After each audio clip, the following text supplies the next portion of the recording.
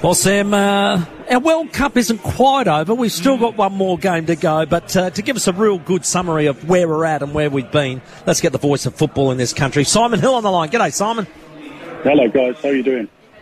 Look, not too bad. We were left flattened, to say the least, on Wednesday night. But in the end, I felt like it was an incredible journey that the Matildas took us on. It was, and as you rightly say, it's not quite over yet. There's the third, fourth place playoff game in Brisbane, where I am tomorrow, which will be an interesting one against Sweden. And a chance, I think, for a bit of a celebration. I know it's not quite the ending that the Matildas wanted, or the fans, but it'll be fun tomorrow. And it's been a terrific tournament, and it shows, just how far they've come, even though they weren't quite good enough to get to the final in the end. But it's been a terrific tournament, and one that's, really brought the nation together, I think, in support of the Matildas. What do you think we learned from the whole experience? And having it in the country for starters, I think, was a massive tick. But then from there, the team itself, the coach, what do you think they've learned from this tournament? Well, I think they've learned that they're, in the upper echelon of world football in the women's game, that's for sure. They belong in that company. I think, and you're probably not going to like this, but they've probably learned that we need a lot more investment in our game still. If we're going to keep producing the next generation of Sam Kerrs and Steph Catleys and Ellie Carpenters, we need to get our structures right. We need to increase the visibility of our game in this country, and have better facilities, better investment in coaching, player pathway developments, because the European nations, and England is one, of course, who Australia lost to in the semi-final, are investing millions of dollars in their women's programs.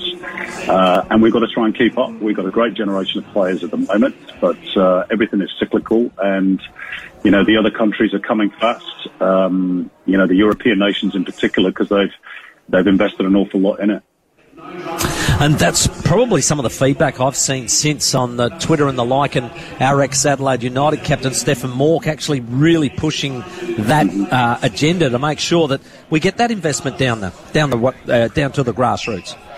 Yeah, well, it needs to happen. And I'll give you one very small example. The Matildas in the build-up to the semi-final against England had to borrow the Sydney Swans training facilities to prepare for that game. Now, I'm not saying it's a bad facility. I'm sure it's terrific, but it doesn't belong to our game. And we've got the home of the Matildas in Melbourne, which is terrific. But we need a few more around the country, and our men's teams as well. So, this is the start, and the good thing is that this tournament has provided the platform for that conversation. And there's a lot of people around the country who don't particularly like that, because, of course, they're used to the money going into the other codes. But, it's a good time for us to make our case with government and with corporate Australia as well, that if you want more of these moments that we've had over the last few weeks, then you've got to put the hard yards in, and the other countries, as I say, are doing that in spades. And if we don't, then we'll fall behind. Well, back to the semi-final. If we had our time again, could we have approached things perhaps different? I suppose tactically, I just felt like we wanted to sort of let them have possession and then try and get them on the rebound, but it just seemed like they started very aggressively, and we just weren't quite up for it in that first half. Well, I mean, sometimes you've also got to give the opposition a bit of credit. It's all very well saying, we let them have possession. Well, England have been dominating possession in most of their games. Yeah. That's the way they play. And, they're also a very battle-hardened team that is, I think this is now their third semi-final in 3 consecutive major tournaments. So, they're used to being at this stage of the big events, and our girls are probably not quite at that level in terms of experience yet. So they had a game plan and they stuck to it. And I thought for a moment when Sam Kerr equalised with an incredible goal that things might turn out a bit different. But unfortunately, you make a defensive mistake and games can turn upon that. And unfortunately, that's what happened. So it's a game of fine margins, football, really. They were pretty close, but they just weren't good enough on the night. And sometimes you've got to hold your hands up and say that's sport. That's the way it goes. Yeah. The two finals, Sweden, Australia, and then, of course, England, Spain. What are your early tips for those?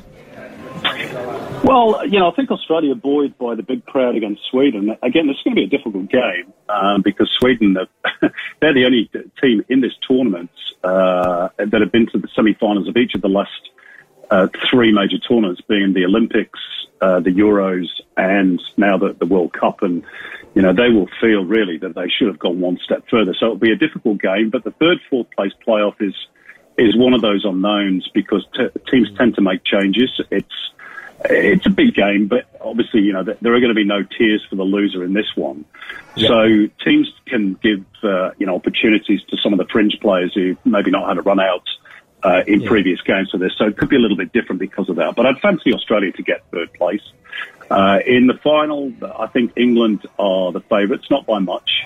But again, they've been to the latter stages of big tournaments now on a regular basis. And even though I don't think at times they've played particularly well throughout this tournament, they've found a way to win. And that's a good habit to have for any sporting side. But Spain will be, they'll be up for it. They've got a young talent called Salma Parayulo, who is absolute dynamite off the bench if that's where she starts.